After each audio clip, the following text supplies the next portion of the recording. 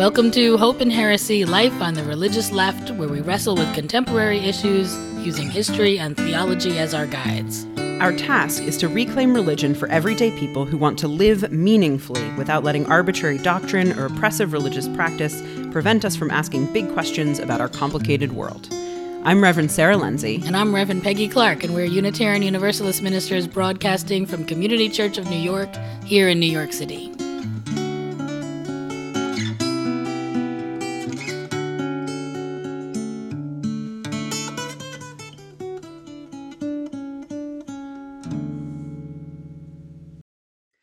Hi, Peggy.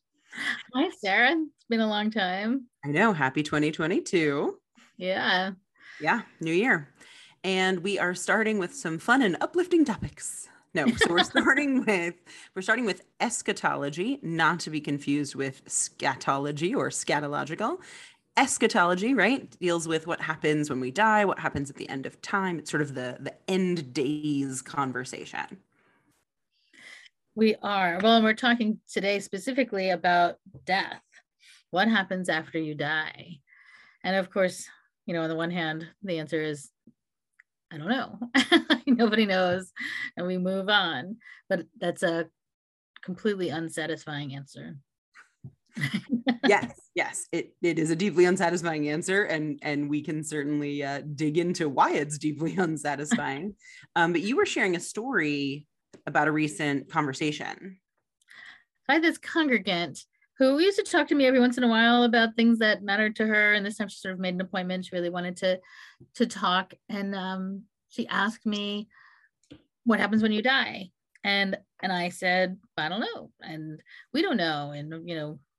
And she was clearly distressed by my answer and said, well, but don't you think it's possible that people really stay here, that they're with us, and that maybe even sometimes we can see them, or sometimes we can hear them, or they make themselves known? And because our energy shifted the way that it did, I said, yeah, sure. I mean, we don't know, right? So not knowing means sometimes, anything is possible. And then the more she talked, it became really clear that her best friend had died and left behind two young children. And it became very important to her, something she probably hadn't thought about much until then, but now was feeling like it was really important that people die and that they continue to live in some fashion and are still present and accessible to us. I think that the question of what happens after you die is so much more than the rational, we don't know, right? So Confucius and Siddhartha Gautama, and they gave us these really rational responses, like why? I mean, Confucius said something like, why are you talking about something you'll never have an answer to? Don't waste your time. And Gautama said, take the arrow out of your back first before you start worrying, right? The idea was like, you are currently suffering. This is what you need to pay attention to. And I tend to sort of fall into that category, except that the question is so personal and powerful, and the reality of death is so unbearably painful sometimes that we require more from I think that's it. I think you've hit on it, right? It's a combination, I think, of the unbearability of the pain, but also our inability as humans to conceive of time in certain ways, right? So we understand ourselves and our knowing and our existing, and we can't really comprehend what it means to say, before we came to be and after we are done being, there's sort of eternity on either side. And it's hard for us to fathom that eternity would be a thing we didn't experience. And so then if you have this sort of, if you can't move out of, I will continue to be a knowing thing, right? Then I can't bear to think that on the other side of my existing, where I'm still knowing, I know, but I can't be there. Or I know, but I can't feel my people around me, or what, right? Like there's this desire. And so I think people like the Buddha, right, are like, we won't know, we won't be, we won't, right? Like there's some notion of like, if you can get to that place. And it's fascinating to me, right? Because my children, one of them is very clearly like, I'm afraid of death, but I'm not afraid of death because when I'm dead, I'll be dead and I'm not going to know what's happening. So who cares? He's afraid of other people dying and having to bear the pain of other people dying, right? But he's like, whatever, I'll be in the ground eaten by worms feeding the earth. I don't, and it's this really interesting, but not everybody's constitutionally capable of that, right? Because one of them is like, when I get reincarnated as a dog, and I'm like, who taught you reincarnation, right? And so I think that there's sort of some people whose brains are why I don't know, maybe it's that fundamental, right? Who can do that turn, or maybe it's discipline. Maybe it's a matter of, if you discipline yourself enough to sort of take the arrow out and live in the moment and make this as good as possible. But I do think there's something about time that's involved in this, and there's something about the pain of separation and the belief that when you're dead you won't belong, right? That you'll be sort of out in the world unbelonging. And I think that maybe makes it really hard for folks to imagine that we just poof and that's it, And so I think we create these stories, right? Historically, we've created many mythologies around what happens when you die. And some of them are elaborate, and some of them, a lot of them really have implications around how we're supposed to live. Like, right. It feels like if I were to think of a common thread, there is this idea of some kind of universal system of justice, a cosmic, so that you're going to get what you deserve in some fashion, which may also help us to balance living in a world of great injustice, so that we create these multi-tiered worlds that happen afterwards, right? So maybe a reincarnation system and coming back as different things, or it may be like the heaven, hell, purgatory system, or like reverse Styx, like there's so many possibilities. And all of them seem to kind of hinge on who have you been, how have you behaved, how have you treated other people and animals in the world, and that will determine what's next for you. Yeah, I just want to pause for 1 second to share, like, so whenever my kid talks about reincarnation, I think about how I was taught in especially sort of like Hindu reincarnation systems, at least classically, right? You wanted to be reincarnated as a man, and you want to be reincarnated in a certain caste and whatever. And I look at my like white boy children and I'm like, you're at the highest thing. You don't need to. Anyway, I have like a funny little, and I don't believe that. But I have this funny little moment in my head when it happens. But yes, we build all these systems up because we want to capture something that we don't understand, right? And that we can't. And so we make a story about how it works. And I often think, Peggy, I don't know if you've ever read the C.S. Lewis Lion, the Witch, and the Wardrobe. Okay, so that one too. Right. So that whole series, right? In grad school, I reread those in like a children's religious literature class. And people sort of forget because they read that first one, which is like wildly Christological, but also just like a good yarn, right? But if you keep reading, they're super racist, like super horrible. And you get to the end, and it depicts a very Christian sort of story about when you die, you will be judged, and you're going to either funnel off this way to heaven or funnel off that way to hell for eternal punishment, right? And I think there's a real... And Susan, one of the sisters, I always remember this, right? I barely remember anything about these books, but I remember Susan gets funneled off because she wore stockings and lipstick, right? She wore makeup, going to hell, And it's such an interesting...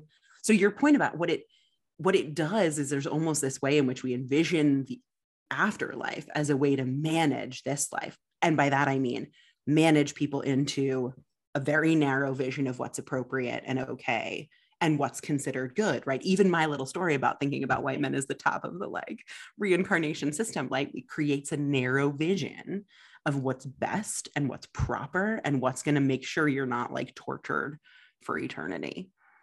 Well, that's the whole opiate of the people, right? I mean, this is a fabulous way to control people. You promise them something you could never prove happens, right. But if you create the narrative and you reinforce the narrative so often, so clearly, institutionalizing the narrative so that people feel compelled to work within the system you've created for them. Which is interesting, right? Because all it's really doing is preying on our fear and our inability to conceive of ourselves as finite and yet still powerful, right? As contained within a specific moment in time, but that doesn't deny our value or importance, right? Like, I think that's part of it too, is that we get this notion that like, in order for our lives to matter, they have to be long or big or something, right? And they don't, but it all just patterns around this, like, how do we assuage fear or use fear as a tool, right? And how do we make people, marginally comfortable with death? This is, I don't know. I am actually curious how you have conversations with your child about death. My father died when he was 2, and my husband's father died when he was 6. So and then not long after that, my mother had a stroke, and while she hasn't died, she's a completely different person than who she knew him to be. And it feels like she's moving toward death just very slowly. So it's actually really been a part of his life, and he's lost 2 dogs in his life already. So in a lot of ways, he's more present to death than I find other kids his age. And it doesn't completely seem to scare him. It feels like it's just part of what he knows happens in the world.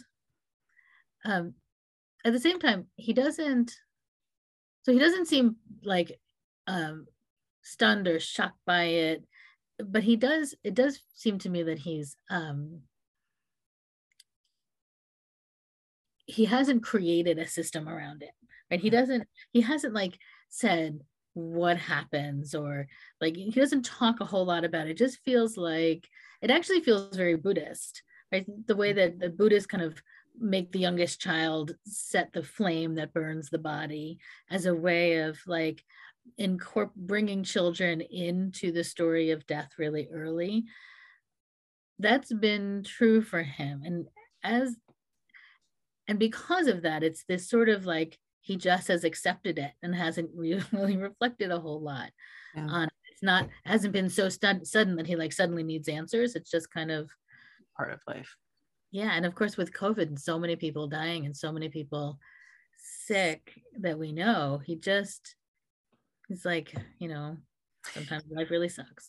But see, I think in the course of human history, right, if you consider that for most of human existence, humans have died much earlier than we do now. Death was a routine. I mean, and the survival rate of children was like 1 in 4 until the 20th century or something insane, right? I'd have to look that up. But like, that's my point, is death was a much more routine, much more part of life, much more. And I'm not saying like it was in those times that crazy systems got developed about what it meant and where you went and stuff. I'm not saying that like those idyllic times when people died frequently. I just mean that there is a way that like our generation and our children's generation don't actually have to actively face it regularly, right? Like, I know people who made it to 18, 19, 20 years old before even a grandparent died, right? They had no childhood experience, no exposure aside from movies and whatever. But I think that's an interesting, that like, can we sort of teach the unknowing, right? Can we collectively just sort of live in that place where we can say, we don't know. There's different possibilities, but we don't know. All we know is it's a part of life. It's part of the cycle, and it's going to happen to everyone. And is that enough? Can that be enough if we teach it as enough, right? If instead of overlaying onto that everything else, can we just let that be? I don't think so. No. Okay. And the reason is that I think that we are story making people. And I think that even when things make complete sense, I mean, how many times in my life? It's been like 100,000 times in my life when things make complete sense. They're totally rational. Everyone has all the information they need, but without a good story, it doesn't matter. And for something like death that creates so much anxiety, I think that we often need those stories. Now, with that said, my father's mother died when he was 10 years old, and the stories never really worked for him, and he let go of it. He was like, you're just dead. Like, what matters is the people who are still living. Like, we're the ones who are suffering. We're the ones with the loss. Where they go doesn't matter, because we'll never know, and it doesn't affect us anyway. See, this is my point. I'm not saying deny the possibility of a story. I'm saying don't commit to one's, and this is very much my like I was a child upbringing, where I'm like, we can live in the mystery and that is enough, right? That like it's enough to sort of say, like it's enough for me, I think, to say to my children, this is going to happen to all of us. It's part of, it is literally part of life. They are wrapped up in each other and you can't separate them, and we don't know, and you can believe what you want and I will be down for that, but like we don't know. It's a belief that you can hold, right? But yeah, I love that you were like, no. But yeah, I hear you about story making and storytelling, but I don't think, and this may be something we table for another day, this question of, does meaning making require a certain kind of emotional or psychological or mental commitment to a singularity, or can meaning making exist in plurality, right? Yeah, and I think that the idea that there are multiple stories, I mean, I live in that space, right? There are multiple stories, many things are possible. I have all kinds of scenarios in my own head about what might happen when we're next. I'm completely committed to the fact that I'm probably wrong about all of them, and there are different ones, and different times different things feel more real. No, go ahead. I was going to wrap it up. I was really going to say, I think that the thing about this subject is that we could talk about it forever and never get anywhere because ultimately we don't really know. And that's really our in the end, we're defining this big question.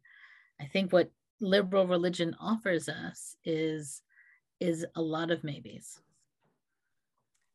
Yes. And I want to contend that we can turn those maybes into a satisfying enough answer, and that the satisfaction can be found in opening the space for lots of different ways of telling a story, right? Instead of one narrow vision. Yeah, I feel like we always come around and dance around this topic a lot. So I'm sure we'll be back again. Yeah. Well, it's good talking to you about it. Bye, Sarah.